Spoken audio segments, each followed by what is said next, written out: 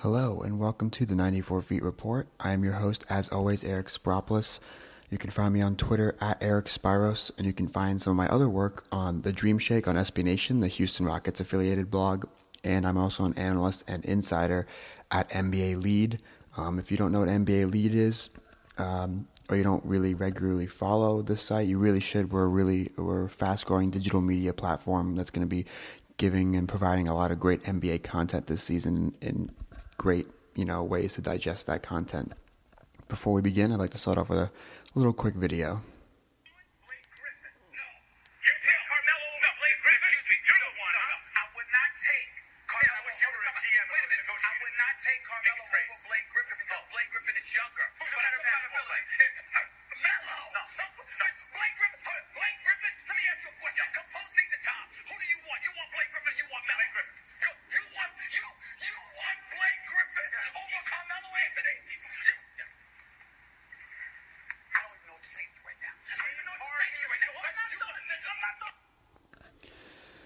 That's our good friend Stephen A. Smith giving another ridiculous take on ironically, first take when Carmelo Anthony was labeled the 15th best player in the NBA according to Slam Online, I believe.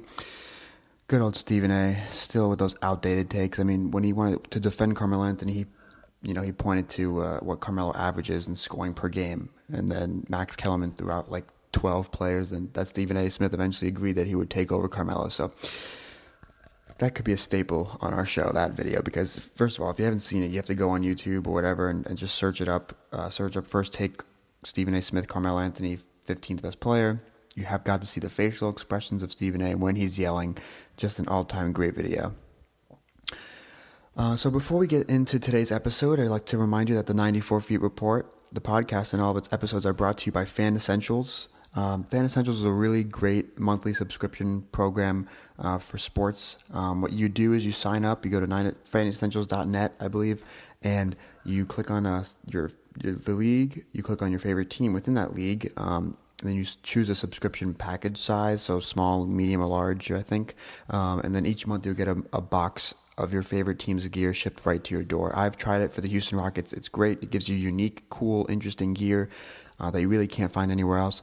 And if you use promo code 94feet, that's the number is 9 and 4 and then feet, all caps, you'll get 30% off at checkout. So check out Fan Essentials and get some of your favorite team's gear shipped right to your door. So in today's episode, this is October 17th, we've already finished our divisional previews. The past 3 episodes, we've done 2 divisions per episode.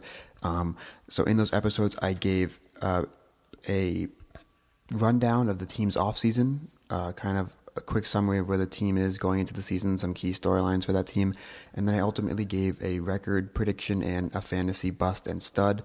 So if you want to see what I think each team, how I think each team will finish, you can check out those 3 episodes that cover all 6 divisions and teams.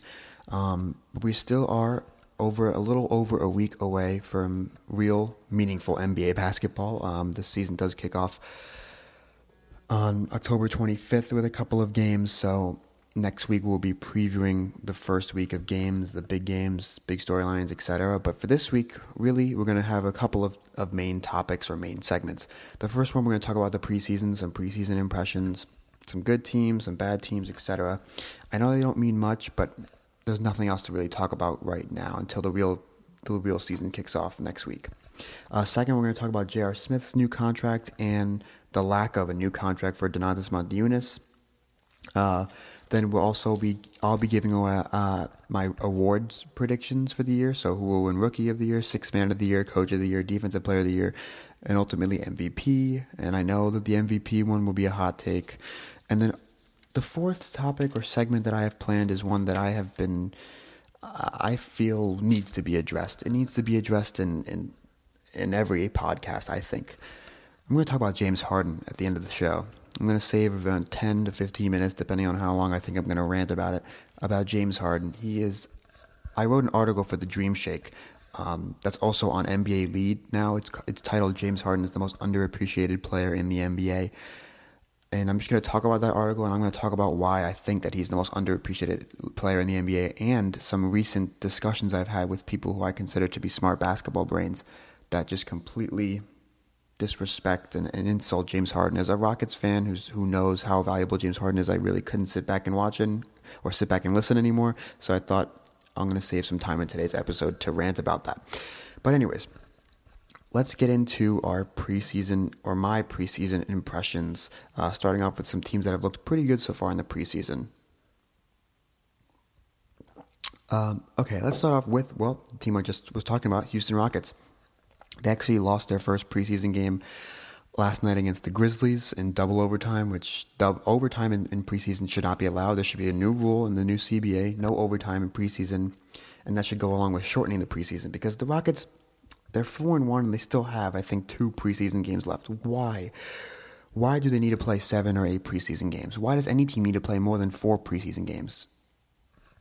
It's time to shorten the preseason. Anyways, so the Houston Rockets, they're 4-1, and last I checked, they have about a 20-point differential in their victories. Let me see if that's still true. Okay, so it actually lowered last night because of their loss to the Grizzlies. Now it's at 15. Which is still the best in the NBA in the preseason.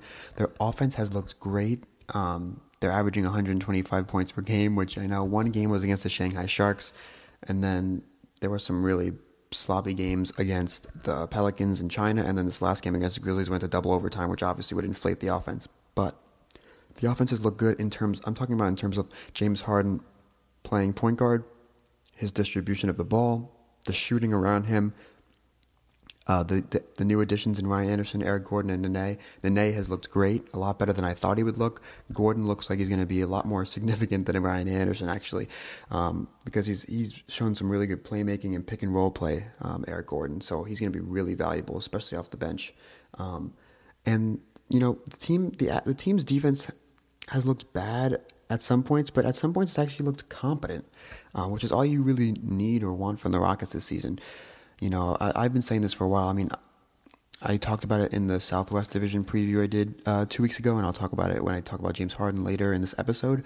I mean, I think the Rockets will get 50 wins and be at the 4th seed in the West, and I think that's going to happen because they're going to have a top 3 offense and a defense that's around 15th through 17th in the league, kind of league average. I think that with increased effort and determination and motivation, this team has good enough defenders and capable players that can manage to be an average or barely or mediocre defense. And you combine a top 3 offense with a mediocre defense, you're going to get a good team that's going to win 50 wins. I think, over the past week or so, Forrest Walker, who contributes to Red 94 podcasts and is a Rockets fan, was going through some numbers and basically figured out that a team that has a top 5 offense usually wins 50 games. So you take a Rockets team they were 7th last year. I mean, it's almost impossible for them not to move into the top 5. And if they have any slight improvement defensively, just more effort and more determination, they can be a 50-win team and a 4th seed. So the Rockets have looked good. They've had some blowouts. Their offenses look great, and their defense hasn't looked as bad as I thought it would be. The Celtics are also 4-1, and they look really good as well. Al Horford looks like a perfect fit in the pick and roll. He's spreading the floor. He's playing defense. Looks like a great team leader. Looks like he's meshing really well with the team and Isaiah Thomas, and their defense looks really good. And actually, the Celtics team defense will play into my prediction for Defensive Player of the Year. So that could be a hint of who I think is going to win. Another good team so far in the preseason, well, it's the Warriors. I mean, duh. I mean, they're 4-1 as well. But the thing is that, the Warriors, obviously, the Warriors are going to be great. But during the preseason, I mean, they've had some young guys step up, like Patrick McCaw. Looks really promising. He had a really good game the other day with that buzzer beater to win the game. He looks like he's going to be a promising fit and piece of that core for the next couple of years, which is great to see from the Warriors. I mean, if they're drafting well and winning in free agency, this team's unstoppable. But also the pieces look to fit. I mean, there are some possessions so far in the preseason where you can't guard them. You can't keep track of Curry, Thompson, and Durant. And then you also got Draymond Green, who's a competent scorer offensively.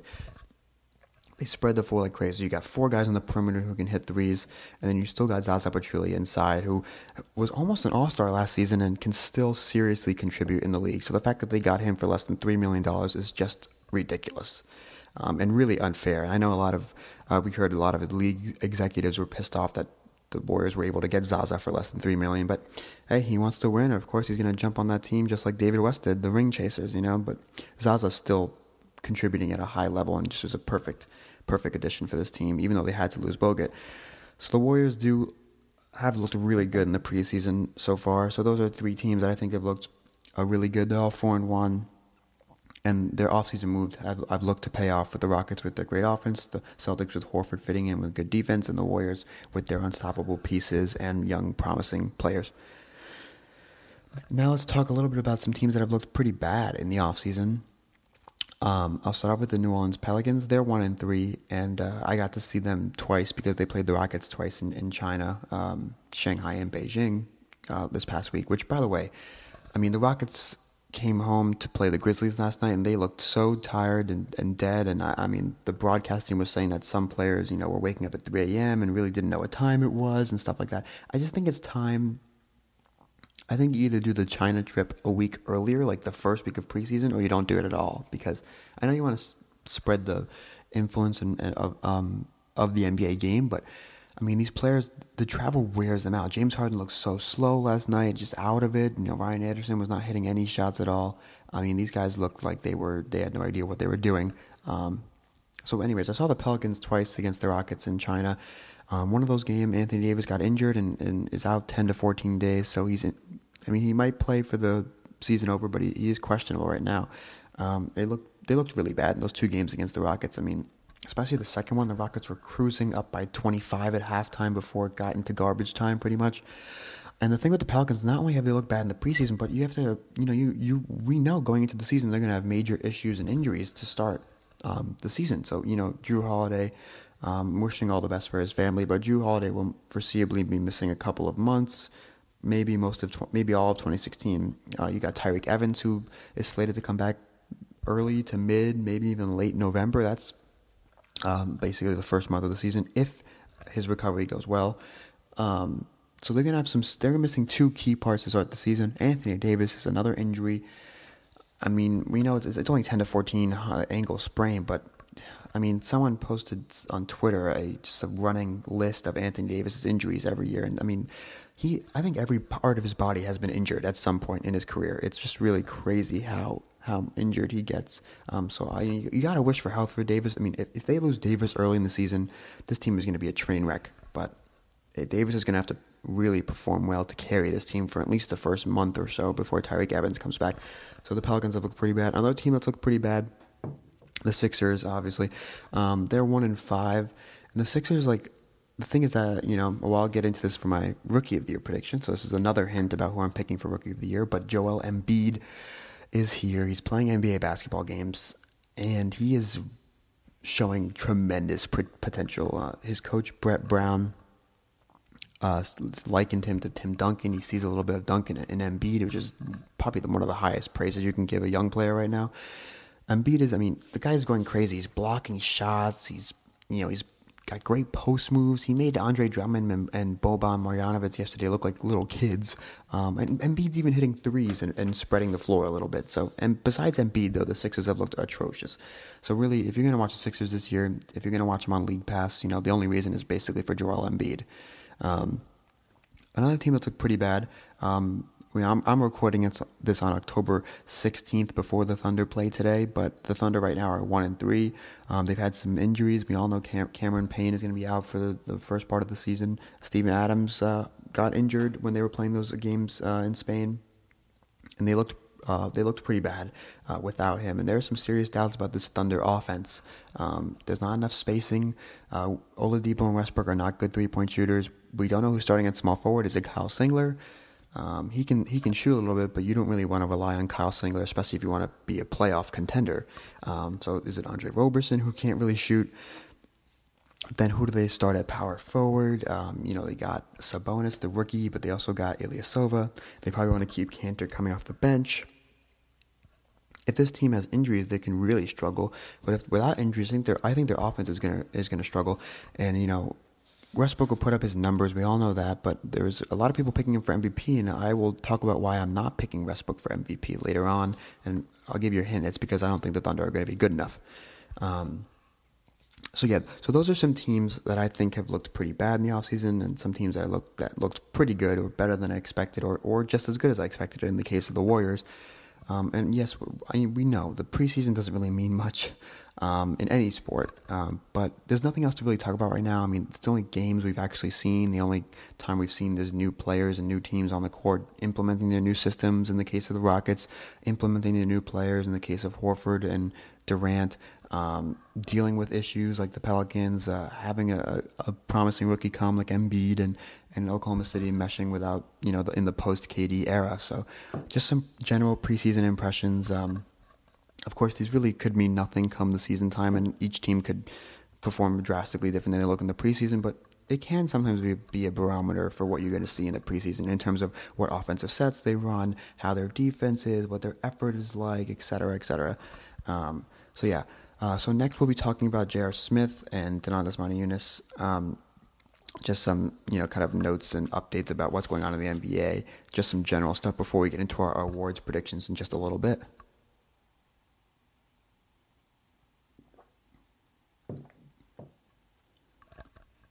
All right, so if you missed it, Friday night, J.R. Smith re-signed with the Cavs for 4 years, $57 million, but it's really actually a 3-year, $45 million deal because there's a team option / non-guaranteed fourth year when J.R. Smith, I believe, will be 34 at that time, so the Cavs obviously want to make sure that they have the control for that season. So in the end, I mean, it's interesting because J.R. Smith, won the negotiating because, or the kind of the holdout, because the rumor was that he wanted $14 to $15 million a year, while the Cavs were only willing to go to $10 to $11 million a year, and so ultimately Smith gets his $15 million a year and essentially wins the negotiations with the Cavs. And the big reason that happened was it was a rumor going around on Twitter that the 76ers actually, because only about 6 teams, I believe, had cap room for Smith, and 76ers were one of them, and that they started towards the end of last week, driving up the price and urgency for Smith. They were willing, the rumor was, I think they were willing to offer him a big deal, like this kind of deal, essentially, to get Smith, and essentially that, that pushed the Cavs button. Basically, LeBron was like, we really want J.R. Smith here. He's really grown as a player, as a leader. He played a vital role in the two finals teams, one that won the championship, one that didn't. So in the end, LeBron wanted him. Smith has developed as a player and a leader, and the Sixers drove up the price and urgency, so the Cavs basically gave in and gave him this $15 million a year. Smith is a vital part of the team. LeBron loves him. The rest of the team loves him. And he's a great three-point shooter. And actually, it's really interesting because over the past, I'd say, 2 seasons, J.R. Smith has actually developed into a good defender. And you can essentially call J.R. Smith a 3-and-D guy, a 3-and-D wing in the NBA now. So, a couple years ago, you thought about him as a crazy three-point chucker, just really looking to score, not be a leader, not play defense, etc. And now, look at the image of J.R. Smith. He's an NBA champion. He is contending for 6th Man of the Year all the time. He's a great three-point shooter still. He's improved his defense. He's improved as a leader. His teammates love him. This guy is great. It's incredible to see how he's changed his image. He's a good 3-and-D player now, and his teammates love him, and he's viewed as a leader on a championship team. So it's just incredible how J.R. Smith has kind of turned around his image and his performance, and that is why he got his deserving 4 years, $57 million deal with the Cavs. And now the Cavs are finally reunited as a team. Everyone is signed back, or etc., and they are going back to defend their title against the NBA. Another guy, basically now with J.R. Smith being signed, the last kind of essential marquee, in a way, free agent is Donatas Motiejunas. So his qualifying offer expired on October 1st, and Demo and his agent continue to hold out that, I assume that they want a long-term deal with stability, but the Rockets aren't willing to do it because of his back, and, well, we'll get into this is there really a need for him, especially at a long-term deal? And it's interesting because no other team has thrown the money at Demo. As I just mentioned, there are 6 teams that have the cap space for J.R. Smith, and you can assume that Demo is asking for maybe even half of what Smith wants per year. And no team like the Nets has thrown money at Demo to force the Rockets to match the deal or not match the deal. And Daryl Morey's just sitting back in his office, just waiting for a team to set the price for Demo, because as we all know, or Rockets fans know, Daryl Morey always lets the market dictate the price of the free agents. So, the Mavs signed Parsons to an extreme deal, was it 2 seasons ago, and Daryl Morey just does not match that because the Mavs set the price too high. Now Daryl Morey's waiting for a team to set the price for Demo, and no team's doing it. And now Daryl Morey's going to sit back and wait until essentially Demo is going to have to cave in if he wants to be back on the Rockets and get another contract. I think in his best case for Demo is just he should have taken the qualifying offer, but now he should just sign a 1-year, $3 to $4 million deal or something with the Rockets. Play in this Mike D'Antoni system that looks perfectly tailored for Donatas Motiejunas as a big stretch the floor power forward or center. Drive up his value and either force the Rockets to give him a nice long-term contract next offseason or go to another team. You have to take that 1-year deal with the Rockets. Play in the system that gets people paid. Everyone talks about D'Antoni. He's not the greatest coach. Obviously has his deficiencies, but it's well known that his system gets players paid, like Jody Meeks in LA, etc. So Donatas Motiejunas should really take the 1-year deal with the Rockets and drive up his value in D'Antoni's system, and then get another long-term, more stable, more lucrative contract next offseason. As of right now, Calvin Watkins, the ESPN Rockets reporter, says nothing is going on with the Rockets. They aren't really even negotiating at this point. The Rockets are playing their preseason games, and they've got a week until they kick off the season, and they're preparing without Donatas Motiejunas.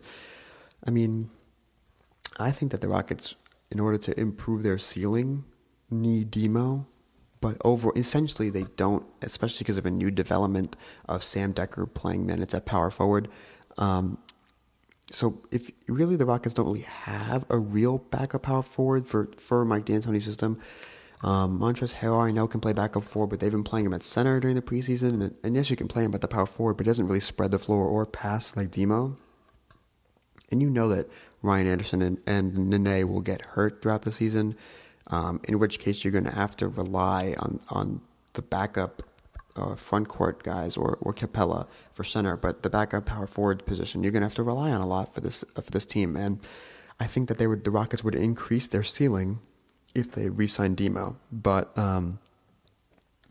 with Mike D'Antoni saying he's going to look to play Decker at power forward, and he has done so the past 2 preseason games, and Decker has actually looked really good. Decker actually looked really good against the Grizzlies, making smart cuts, hitting a 3 or 2.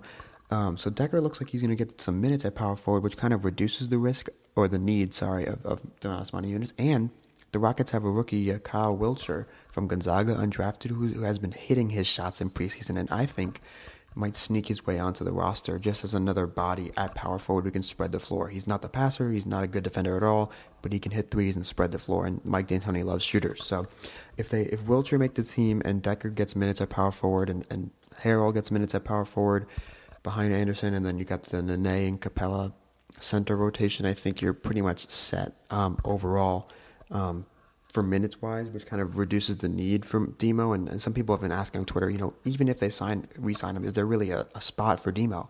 I think that they can make a spot for Demo, especially if they re-sign him. If he commits to Mike D'Antoni's system, and D'Antoni obviously wants him there, because D'Antoni and Motiejunas have been in the offseason going on lunches and hanging out a lot and talking about their system and stuff like that. So, D'Antoni really wants Motiejunas, and Motiejunas really, I think it's in his best case or best interest to re-sign with the Rockets for a 1-year kind of cheap deal and boost up and drive up his value in D'Antoni's system that gets players paid, and then next season gets his worthy, long, lengthier, more lucrative contract. But as of right now, Calvin Watkins says nothing's going on with the Rockets. So with J.R. Smith signing for 4 years and $57 million deals on Friday, Donatas Motiejunas is essentially the last marquee free agent available on the market. It'll be interesting to see. There's only a week a little over a week until the season starts. How long will Demo hold out? Will he go overseas? Will he not play this season? I don't know what's going on. It's very interesting, but that's the deal with Demo and J.R. Smith. And in a moment, we will do, or I will do, my awards predictions for the season, going through each award, and then we'll talk a little bit about James Harden.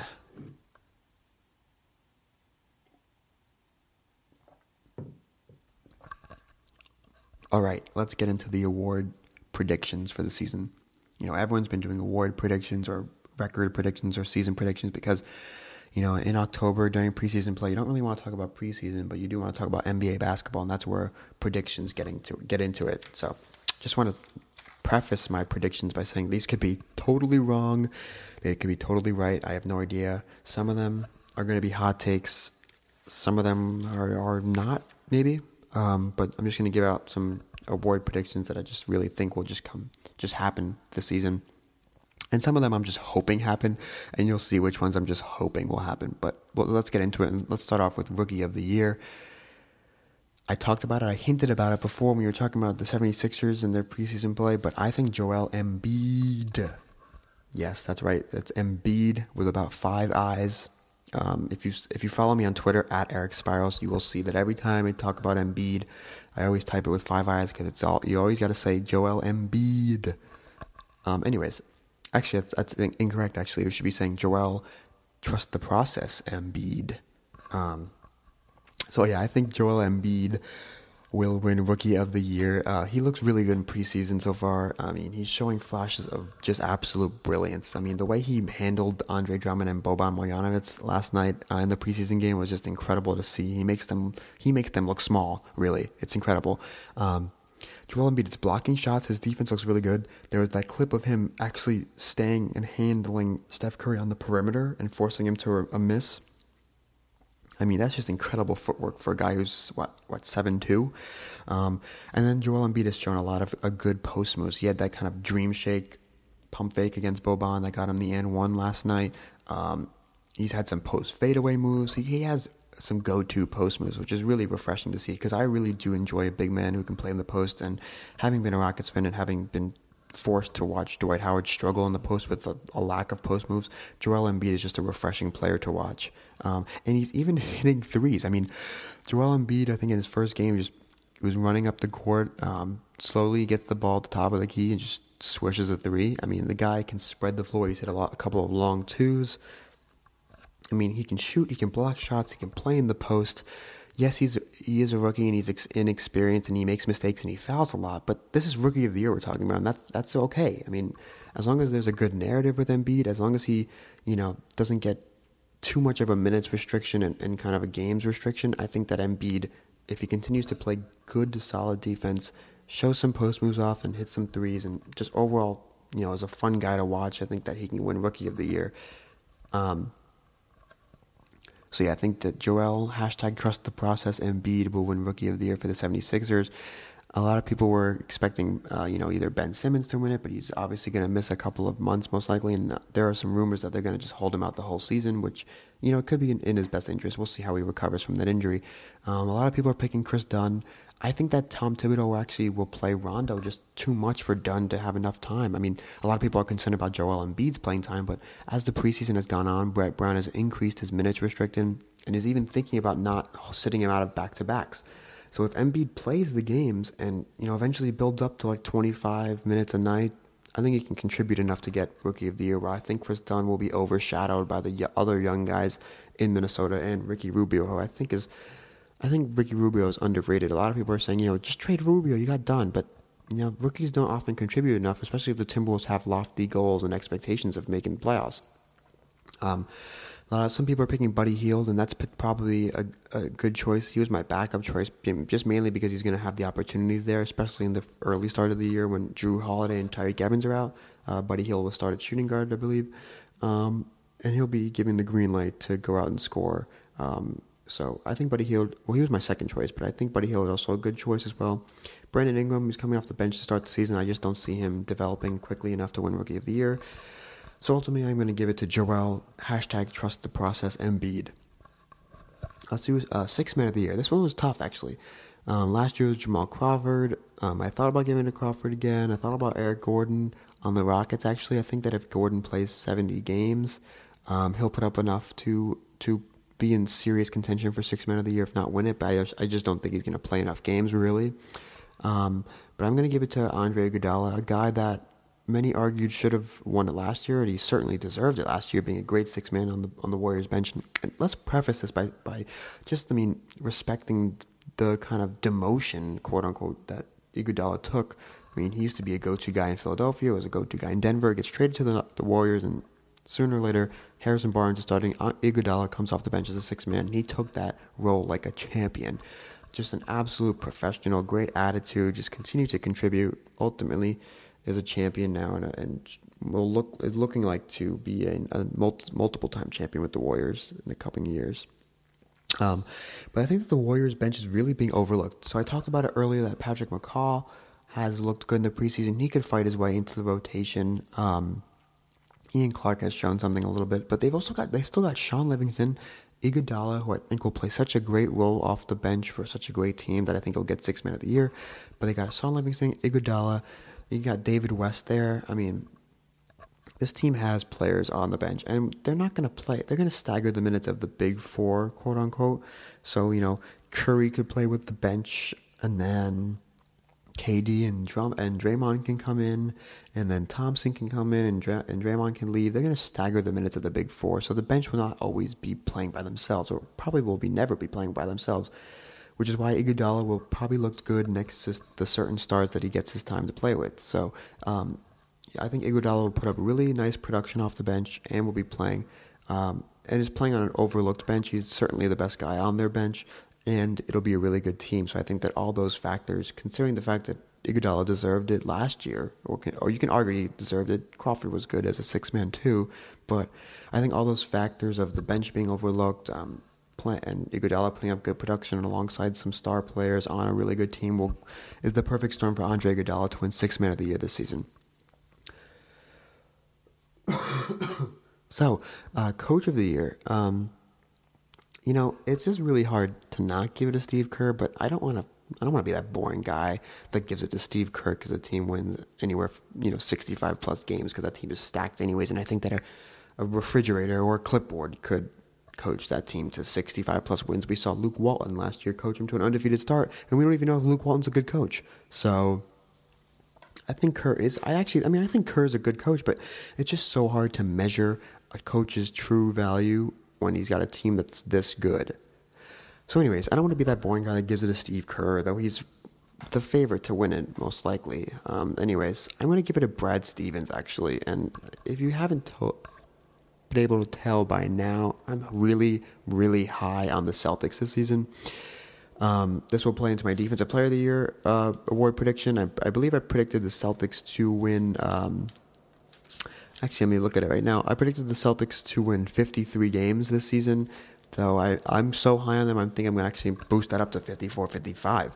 But I think that if the Celtics get 54 plus wins, and the voters for the awards will avoid the Warriors players and coaches, I think that Brad Stevens can really get Coach of the Year. He's one of the best coaches in the league. He's young. I think he's 39, and he's got a really good team this year. The addition of Al Horford is going to be great. It's not going to push him over the edge in terms of beating the Cavs, unless the Cavs have injuries. But I think Stevens will coach them to about 54, maybe even 55 wins. And I think that narrative of the Celtics, the Celtics being a real true powerhouse, again, will lead Stevens to get Coach of the Year. And as I move on in a smooth transition to Defensive Player of the Year, I think Avery Bradley will get Defensive Player of the Year. I really wanted to give it to Kawhi, but I just don't want to give it to him 3 years in a row. I know the voters probably will. And there really isn't voter fatigue. Voter fatigue only really applies to MVP, and you could argue Coach of the Year, but it doesn't really apply to Defensive Player of the Year. We've seen Dwight Howard win it 3 times in a row, and Kawhi is certainly the favorite to win it 3 times in a row, and I would not be surprised if Kawhi does win it again. But again, as I just said, I don't want to be the boring guy that gives Coach of the Year to Steve Kerr, Defensive Player of the Year to Kawhi Leonard, etc. That's why I want to go out on a limb and say Defensive Player of the Year will go to Avery Bradley. He's actually voiced his opinion kind of publicly that, he deserves to be in serious consideration for Defensive Player of the Year. He argues that he's been overlooked a lot over the past couple of seasons, especially as a defender, and I would agree with him. Avery Bradley is a really good 3-and-D player, And the thing with him is that, maybe there is voter fatigue for Kawhi this season. A lot of people are a little bit more down on him that he hasn't performed in the postseason. Some people are even, again, these are not the voters that are saying this, but sometimes these ideas could creep into the minds of the voters. Some people are saying, is Kawhi a system player in San Antonio? I don't think he is, but maybe there's potentially voter fatigue for Kawhi. But I think that this kind of really good narrative that I'm talking about, which will lead to Brad Stevens getting Coach of the Year, will also translate and carry over into Avery Bradley getting Defensive Player of the Year. I think that the Boston defense will be elite. I think they can be a top 3 defense. I really think that they could be serious, really good defense. And they have other good defenders there. Horford's a good defender. Crowder's is a really good defender. And even Isaiah Thomas, holds his own for his height limitations. But Avery Bradley's the real defensive stalwart guarding the opposing team's best player. And so I think that with Boston's defense being elite, I think it could be top 3. With it being elite, with this being the good narrative for the Boston Celtics, them being back as a powerhouse, with there potentially being some voter fatigue for Kawhi, maybe, you never know. Maybe Kawhi has some injuries, I don't know, something like that. And with this kind of really good narrative of Brad Stevens winning Coach of the Year, I think it will translate over to Avery Bradley winning Defensive Player of the Year, just to switch things up. Again, I don't really want to be that boring person that gives the kind of typical awards prediction, so Brad Stevens for Coach of the Year, Avery Bradley for Defensive Player of the Year. And now it's time for MVP.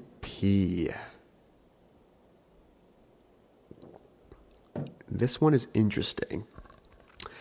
This one I think is the hardest to predict this season, and a lot of people are struggling with it. We've seen all kinds of predictions, from LeBron realizing that it's an open race to come back and win one more, from Kawhi winning his first one, to, the one I've seen the most is Russell Westbrook, which I talked about earlier, and I will talk about soon, about why I think that's kind of just a bad pick. I'm going to go with a hot take. I've said it, I don't want to be the boring kind of predictions guy. I've already given some weirder ones with Avery Bradley. I am going on a hot take, going on a limb. And this is wishful thinking, I'll be honest. This is wishful thinking. I think, and I hope, that James Harden will win MVP this season. Yes, the beard. Let that sink in. James Harden, MVP.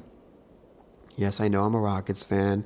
That obviously makes me have some bias about James Harden. And this will lead into my 4th segment that's coming up after this one of the show, when I talk just straight up about James Harden being underrated. But I think James Harden's going to have a monster year. A monster year.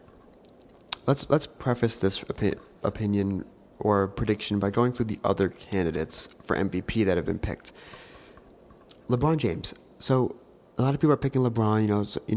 Some people think, LeBron can realize that this race is wide open because Kevin Durant going to the Warriors really hurts both of their values, and there would definitely be some voter fatigue with Curry, and the narrative with the Warriors would just be that they're villains, and I think the voters will avoid Warriors for MVP. And then there really isn't a clear go-to number 2 for MVP, really. So I think LeBron realizes that, this is my time to win another MVP, boost my legacy and my resume. Not that he needs to do it, but another MVP trophy doesn't hurt, right? And some people have said, LeBron will come back with a vengeance to really get another MVP. But I think that he's just going to cruise through the regular season again. This is the main reason why a lot of people aren't picking LeBron. If I knew that LeBron was playing the regular season like he did in the playoffs, I would pick LeBron on the MVP, no doubt about it. And listen, LeBron cruising through the regular season still puts up monster stats on a really good team. But he cruises, he sits out games, he rests, he knows the ultimate goal is championships, and that comes in the playoffs. So MVPs don't really matter anymore for LeBron James, which is why he's going to go on cruise control, let Kyrie and Kevin Love handle this team significantly in the regular season. And while LeBron is resting himself for the playoffs, and that really takes him out of the MVP considerations. Kawhi Leonard. So Kawhi Leonard was actually my backup pick for the MVP award. I really like Kawhi. I don't think he's any kind of system player, and yes, he has had some disappointing playoffs, especially last year when they needed him in the clutch moments to play offensively, and he just couldn't deliver. But I mean, this guy is a great two-way player, and he's going to be on what I think will be the second best team in the Western Conference. And I think that he has 10-1 odds in the MVP voting. But he was my second pick. He's just a great two-way player on a what's going to be a really good team. But I think that, as I mentioned, I picked Avery Bradley, but I think it's more likely that Kawhi Leonard gets Defensive Player of the Year. I don't think he's going to get both Defensive Player of the Year and MVP, and I just think that they still got guys there like Aldridge and Gasol who will kind of not overshadow Kawhi, but just take a little bit away from him offensively. And, the voters really do acknowledge offensive stats a little more than defensive stats. They all know that Kawhi is a great defensive player, but his offensive stats aren't eye-opening compared to the other guys like LeBron and Westbrook and Harden. So I think that just like some voter fatigue in terms of Kawhi getting defensive player this year will kind of limit him getting MVP. And then I just think that I'll talk about why I think James Harden would be just a little bit better choice overall. But Kawhi Leonard was my backup pick for MVP. Now let's talk about Russell Westbrook. Oh man, wow. A lot of people are picking Russell Westbrook for MVP. He has the best odds. He's the odds-on favorite for MVP. People are going crazy on Twitter. Oh, Russell Westbrook is going to be angry Russ, putting up triple doubles and monster stats and monster dunks and crazy athletic plays. He's going to win MVP. He's going to put up monster stats. Well, the main reason, obviously I know Russell Westbrook's going to put up monster stats, triple doubles galore, he's going to be angry, it's going to be great to watch, fun, exciting Russell Westbrook moments. But does that lead to enough wins for the Thunder? So I believe for the past 30, 35, even 40 years, I believe that the MVP has come from a top 2 seed in each conference. And you might say that that'll rule out James Harden. And yes, I do not think the Rockets will be a top 2 team in the West, but I think that history will change a little bit, but not change significantly enough where the Thunder, who I think will be a bottom of anywhere from a 6 through 8 seed in the West. I believe I had them as the 7th seed in the West, I believe. But I think that, or the 6th seed, but I think that the Thunder will just not get enough wins. I think that the Thunder will, I can actually look back and see what I thought. Oh yeah, so I picked the Thunder for 46 wins. After seeing them in the preseason, I want to kind of lower that to 45 wins. In that Northwest Divisional preview, we did have Alex Sparopoulos on the show, and he predicted the Thunder, I think, get 45 wins. So let's say we go with that 45 win prediction for the Thunder. That's not enough wins. First of all, that's what, maybe even an 8th seed? At best a 7th seed maybe in the West? That's not enough wins for MVP, even with Westbrook's numbers. And second, another thing about Westbrook, I think that, people are going crazy about this angry Russ triple-double revenge tour, but I think that Westbrook has kind of developed. That was 2 seasons ago when he was going crazy, when Durant was injured. And yes, he'll be angry, and he's annoyed that Durant left, and the Warriors are getting all this attention. But I think he realizes that getting his other players involved, like Oladipo, like Adams, he has a really good relationship with Adams, getting the younger guys involved will be better for the team overall. So Westbrook might not go monstrous with his numbers. I think he will have monstrous numbers. He'll have so many triple-doubles.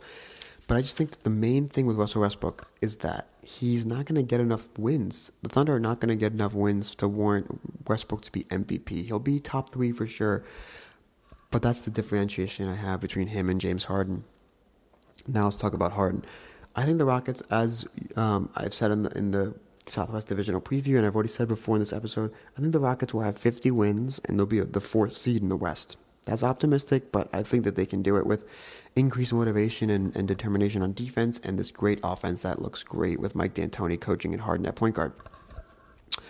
So we all know, I already went through LeBron, Kawhi, Westbrook, and the Warriors guys as to why I don't think they'll be MVP. Each person has a serious knock on them. And yes, Harden's knock is probably the same as Westbrook. Will they get enough wins? But in my opinion, I think the Rockets will get enough wins for history to bend and break a little bit, and Harden to be the first MVP from a non-top 2 team in a conference in the past 30 to 35 years, I believe.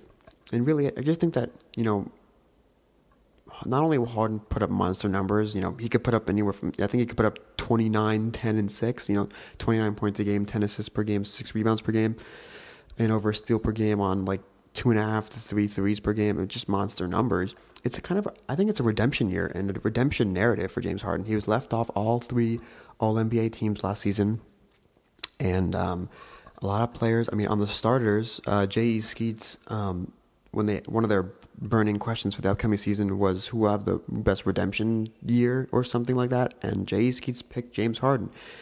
Kind of to, I mean, no, I mean, this will get into my fourth segment about why Harden I think is so underappreciated and so underrated, but Harden's image took such a severe hit last season, and that carried into the offseason. I mean, people don't even think he's a superstar anymore. I mean, people think Kyrie Irving is better than him.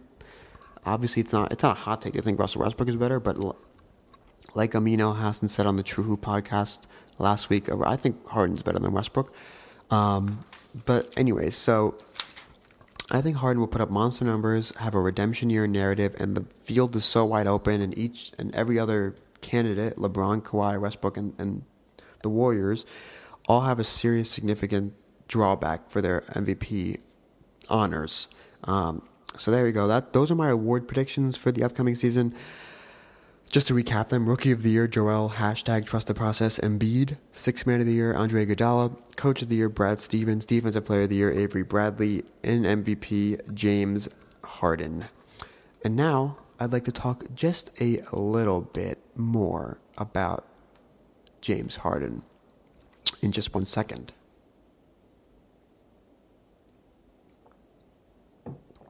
All right, let's talk about James Harden here. I recently changed my Twitter profile bio to the last sentence being adamant James Harden defender, because over the past couple of weeks, I have found myself in some serious arguments and rants about James Harden.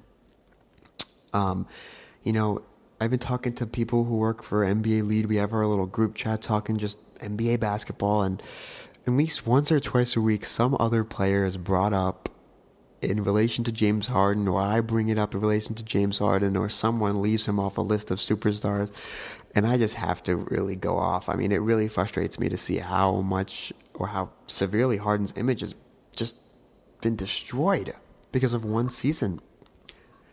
I'm not going to defend James Harden for everything. His defense at times is pathetic. He has some serious issues in terms of locker room chemistry. But we are talking about one of, if not the best scorer in the NBA, who not only can kill you with his scoring, is a great playmaker. I mean, the guy averages 7.5 assists per game. James Harden was 6th in the league last year in assists per game, more than Steph Curry, more than Damian Lillard, more than LeBron, etc. And he's moving the point guard with more shooters around him. I mean, I already predicted it just now. I think Harden's going to average 10 assists a game.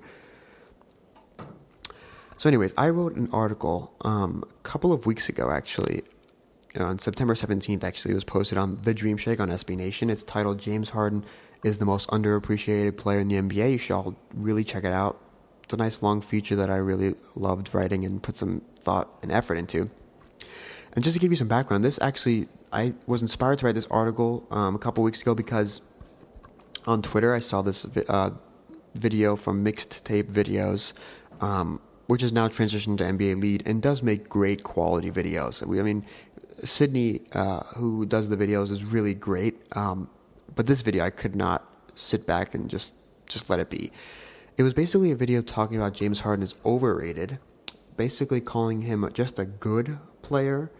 And the main problem I had, it started off with him with his free throws. And essentially, one of the arguments was made that James Harden scores around 8 to 9 points per game from free throws. And the argument was that translates into getting a third of his points per game average from flopping. I'm sorry. Drawing fouls is not always flopping. Yes, Harden flops. But guess who else flops? CP3. LeBron James. Russell Westbrook. Every star player in the NBA. Every star player in the NBA flops. It's part of the game. Whether you hate it or you love it. I don't know anyone who loves it, but it's part of the game. But Harden does not flop all the time. Yes, he gets 10 free throw attempts per game. Does that mean he flops, 5 times a game to get all those free throw attempts? No. He actually legitimately gets fouled. And people who watch the Rockets games, like me and other Rockets fans, will tell you he gets legitimately fouled and sometimes actually doesn't even get the foul calls. I'm sorry, I just don't see this kind of flopping argument as such a significant drawback of James Harden's superstardom. I mean, I'm sorry, I touched upon it in the article, but there was not this much outrage when Kevin Durant consistently led the league or was top 3 in the league in free throws made and attempted each season. I mean, if you're going to argue that Durant wasn't looking to get fouled back then that's just wrong. I mean, we do forget that Kevin Durant perfected that rip-through move on the jump shot to the point where the NBA actually changed the rule. That was because of Kevin Durant. So the flopping rule is ridiculous. And we all know the defense. Yes, the defense is bad by Harden, but is it really that terrible? Yes, he falls asleep on defense off the ball. On the ball, he can be average, and dare I say above average, especially in 2014, 2015. And let's take a look back at his defense, quote-unquote defensive struggles last year. Harden last year at a negative .4 defensive box plus minus and 2.6 defensive win shares. Let's compare that to Damian Lillard. A negative 2.2 defensive box plus minus. It's almost 2 whole points worse, and only 1.4 defensive win shares. But Lillard seems to get more of a pass first poor defense than Harden. Why is that? Did Lillard play as many minutes as Harden? No. Did he have as high a usage percentage as Harden? No. Did he put up better numbers than Harden? No. And he led the Trailblazers to 3 more wins than the Rockets. Yeah, and let's talk about Russell Westbrook's defense. Now, the numbers actually point, the advanced numbers say that Russell Westbrook is a pretty good defender. And a lot of people think that, but that's misleading. In the article, I include a video of Russell Westbrook's pathetic defense in Game 6 again in the conference finals against the Warriors. Just not getting back on defense, not even trying, which really, Coach Nick at B-Ball Breakdown, who does the video, really argues that was one of the significant reasons they lost the game. Westbrook's crazy. See, the thing with Westbrook is that because everyone thinks he's such and this was actually brought up by Amin El-Hassan, who one said Harden is better than Westbrook, but two went on Sports Nation last week and said that this key point, that because Westbrook has these crazy dunks and crazy athletic plays and he's more athletic than James Harden, because he has these crazy dunk finds, they hide his bad defense. If Harden dunked crazy like Russell Westbrook, those would be the vines you would see from Harden on a nightly basis, but he does not dunk like that. Harden plays a different style of game. He draws free throws. He's more efficient. He's more analytical. So Harden doesn't dunk crazy, and no one's going to vine Harden's free throws attempts, so what do they vine? His bad defense or his defensive lapses. If Westbrook played like Harden did, Westbrook's vines would be his poor defense, falling asleep and stuff like that. I mean, let's talk about the social media. Harden gets a severely bad rep from and on social media from fans who don't really watch the games. People who follow Bleacher Report, they have horrible tweets about James Harden's bad defense and stuff like that. When James Harden is locked in, as he was in 2014, 2015, he posted a defensive box plus minus of 1 and 4.2 defensive win shares, all while averaging 27, 7, and 6 per game, and carrying the Rockets to the 2nd seed in the Western Conference without Dwight Howard for 41 games, without Terrence Jones for 50 games, without Patrick Beverley for almost 20 games, and eventually led the Rockets to the Western Conference Finals without Beverley and Monty Eunice in the playoffs. It's just incredible. I mean, people think so when I was talking with my fellow coworkers at NBA Lead, we were talking about the 2014-2015 Rockets, and these people who don't watch the Rockets kind of just point to, Terrence Jones had a lot of potential. Dwight Howard was there. Yeah, Patrick Beverley, you've got Ariza. Those are real NBA players and good players. Dwight missed 41 games. Jones missed about 50 games. Beverley missed about 20 games. And Monty Eunice was out for the playoffs. Ariza was the only guy who played consistently next to Harden at 82 games. Joey Dorsey played 70 games at like 20 minutes a game. Tariq Black had like 12 starts. Joey Dorsey had like 15 starts, and yet they won 56 games in the 2nd seed, led to the Western Conference Finals. James Harden has been carrying the Rockets for 4 years, and in that time, since he joined the Rockets, Harden is 3rd in the NBA in VORP, which is value over replacement player. That's ahead of players such as Kevin Durant and Russell Westbrook. Harden has increased his usage percentage and minutes played almost every season with the Rockets, but his production has continued to jump. Last year, a career high in points per game, rebounds per game, and assists per game at 29, 6.1, and 7.5, all while being left off all 3 All-NBA teams.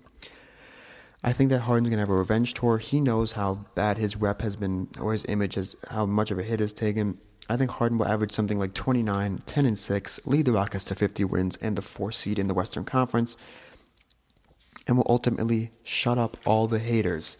I mean, just quickly, on Twitter last week, there was a poll: who would you rather build your team around, James Harden or Kyrie Irving? Kyrie Irving was actually winning for most of the duration of the poll until James Harden eventually won with like 56%. James Harden should win that poll 70% of the time. There's another poll: who would you have right now, Russell Westbrook or James Harden? Not a surprise, the average fan picked Russell Westbrook, like 53%, which is closer than I thought it would be, actually, considering how bad Harden's image is now. But Amin Al-Hassan on the True Hoop podcast and on Sports Nation had some really good points.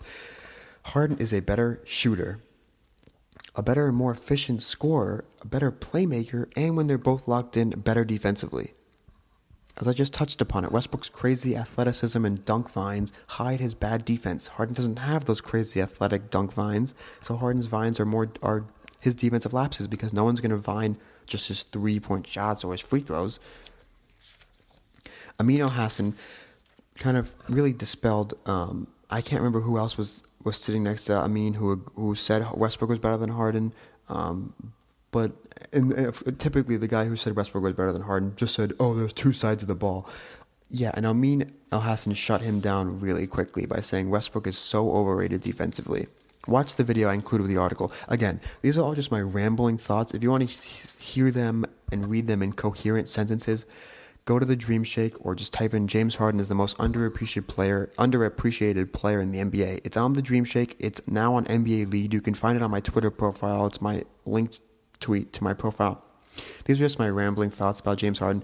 Over the past 2 weeks, I've seen ridiculous polls and results on Twitter. I've had countless arguments where James Harden's left off of a list of superstars that includes Anthony Davis and stuff like that. I mean, James Harden is a superstar. He is a superstar. Few players could carry a team like he did in 2014, 2015, and even last year. Yes, they got 41 wins and they were horrible, but there were some serious chemistry issues with some of that can be blamed to Dwight Howard. Some of it, of course, is on Harden. And he carried that team to the playoffs single-handedly at some points. He was sometimes playing with below replacement player level players. Of course, Harden has deficiencies. He's not a good defender. Off the ball, he can be an atrocious defender at sometimes. He turns the ball over too much, and he's not as great a leader as you would want from your franchise player. But he is an offensive superstar, and when he's locked in 2014 and 2015, and what I predict will be this season, he will be an average defender. Dare I say above average.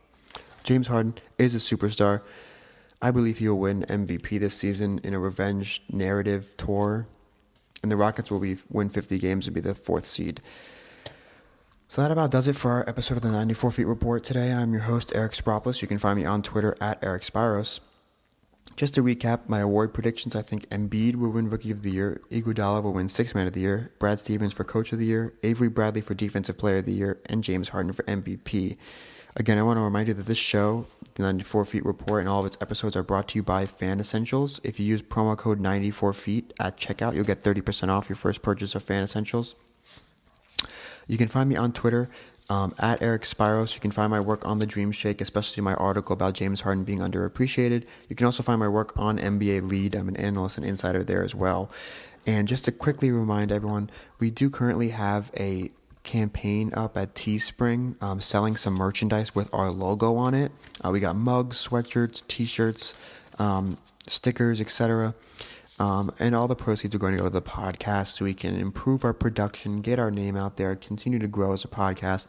I really want to grow this podcast, the 94 Feet Report, into a really cool, fun, unique NBA weekly podcast that covers what you need and want to know about the NBA on a weekly basis. So if you feel the need to help out the podcast in any way, you can go to Teespring. You can find the link on my Twitter or our Facebook page. We do have a Facebook page, and we do have a Twitter. The Twitter is at the 94 Feet Report. The Facebook page is the 94 Feet Report Basketball Podcast, and you can find the links to the Teespring campaign and get yourself some cool merchandise there. So thank you for listening. I'm your host, Eric Spropoulos. As always, you can find me on Twitter at Eric Spiros. This is the 94 Feet Report. Have a great day.